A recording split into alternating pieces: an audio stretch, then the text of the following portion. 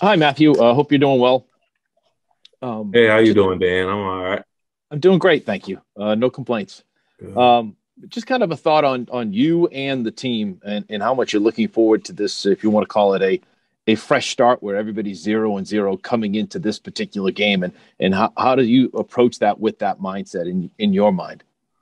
We gotta approach it with a live or die attitude. You don't get another one.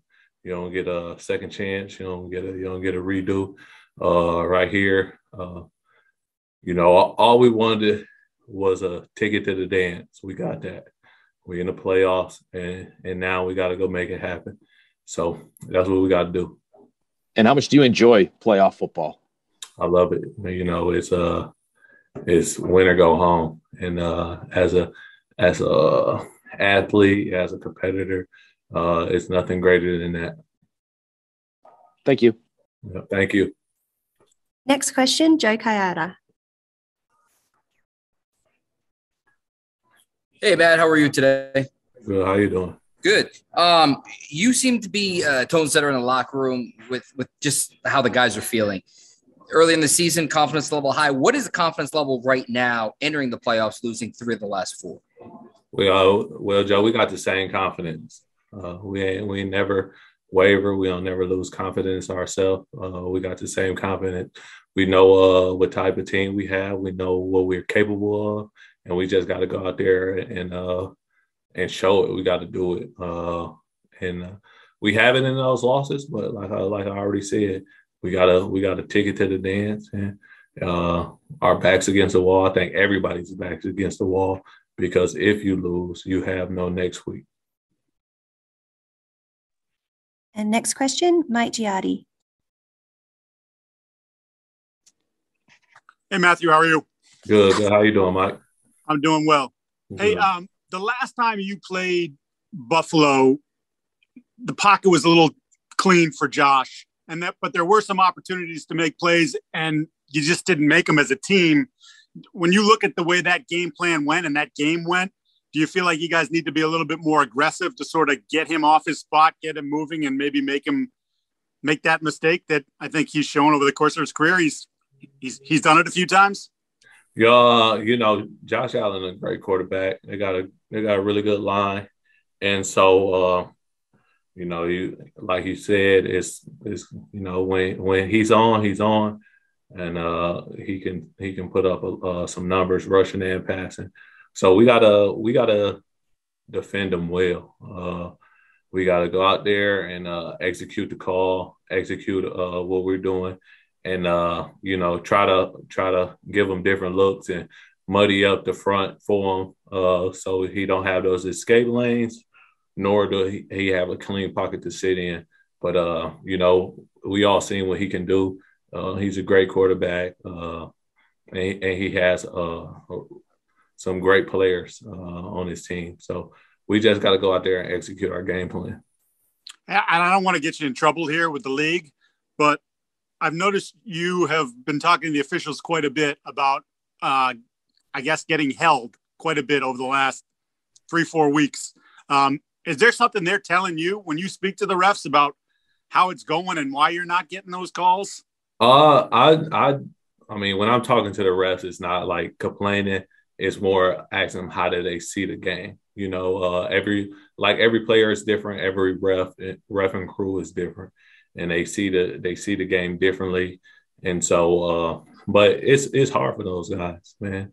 The athletes that we have in the NFL, and the speeds that we play at, and the way the game is moved and where they're positioned, it's hard. So I understand that, and so we have.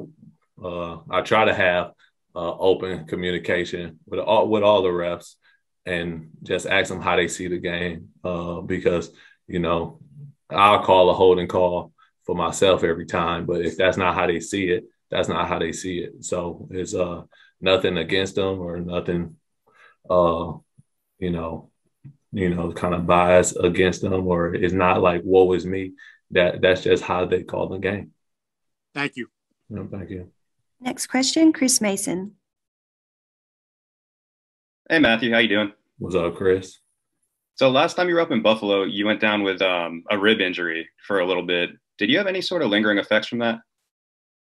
Besides my ribs hurting, Yeah, but did that like last for a little while, or was that like kind of a stinger, or was it something that like lingered for a bit? Well, I mean, it was just like, you treat it, you kind of ice it, try to massage it through, but it was kind of between my ribs, kind of like right here. And so, I mean, I still got injuries from the first preseason game. This kind of football. So you kind of just kind of get over it and you kind of deal with it and you learn how to adapt. But we didn't play 17 games, like my whole body sore. But with a rib injury specifically, like how do you try and treat that in the weeks after that? Ice, stem massage. I mean, let me hit you in your ribs, Chris, and then we'll figure it out how you do it, and then you can write a great story on it. But like my body hurts is this is a tough game. Football is only a very lucky few come out the game without injuries and stuff. So you just treat it and you just try to get better. Maybe in the offseason we can work on that story. Oh, okay, bet. But did you like crack anything, or was it? No, I'm good, Chris. Thanks, Matthew. Thank you. Next question, Ian Steele. Hey, Matthew, I'll wear my pads to practice today in case you come running over. All right, bet. Josh Allen, right? How important is it to keep him contained? We know sometimes he can use his legs, get out of the pocket, and run in scramble situations or on design runs. How important is making sure he doesn't, run off on you? I think in the last the two games we played, he'd have like a gain over 15 with his legs, and that's just tough when he can do both. And so we just kind of we have to keep him in the pocket and make him use his arm and make him beat the coverage instead of, everybody kind of cover and him uncovering everybody with just running, especially when our DBs and linebackers had a back turn. Then he can kind of just pick lanes and weave and, end up with a 25-yard gain on what looks to be like, we got everybody covered. So up front, we have to do a better job of just containing him. And we don't have too much time left here, guys, so we'll get 4 more questions in. Please just keep it to 1 question each. And we'll do next question, Chris Ryan. Hey, Matthew, hope all is well with you. You mentioned how much you enjoy playoff football. And I'm curiously, how do you put yourself in a place, mentally, preparation-wise, where you are able to capitalize on, on this moment and leave a playoff game thinking, I did everything that I could do? Are there particular keys to that, and how do you put yourself there? I think you kind of got to sacrifice and put football first for a month, and just make sure that if you have to handle something, you got to handle something. But if it can wait, just push it off and make sure you get what you need done. Thanks, appreciate it. Yeah. Next question, Andrew Callahan.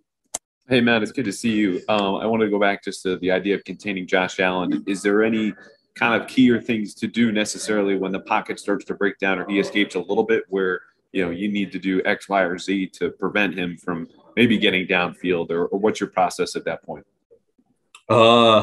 You just kind of be stouter, make sure you kind of locked out and can arm over and try to chase him down for maybe a 1 or 2 yard gain instead of him picking up a first down and more. So just make sure you kind of have vision on him while rushing and just get some push in the pocket.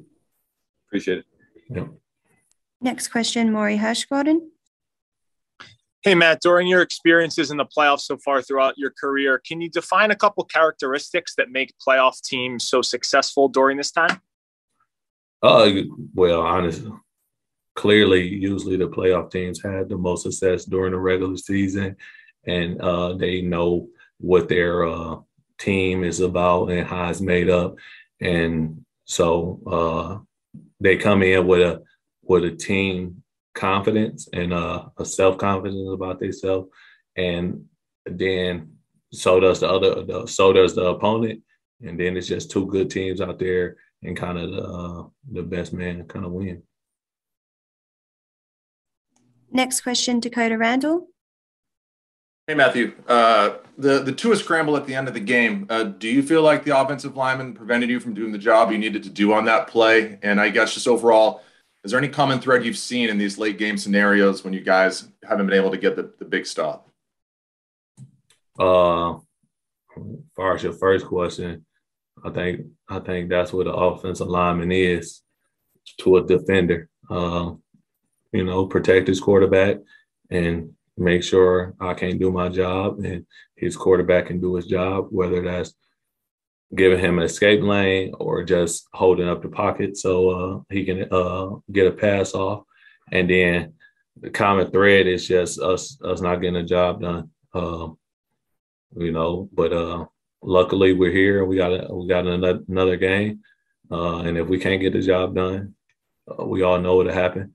But so we just got to come out here and execute and make sure we buy us another week, buy another life. But if we don't execute and we don't get those stops, then we all know what'll happen. Thank you.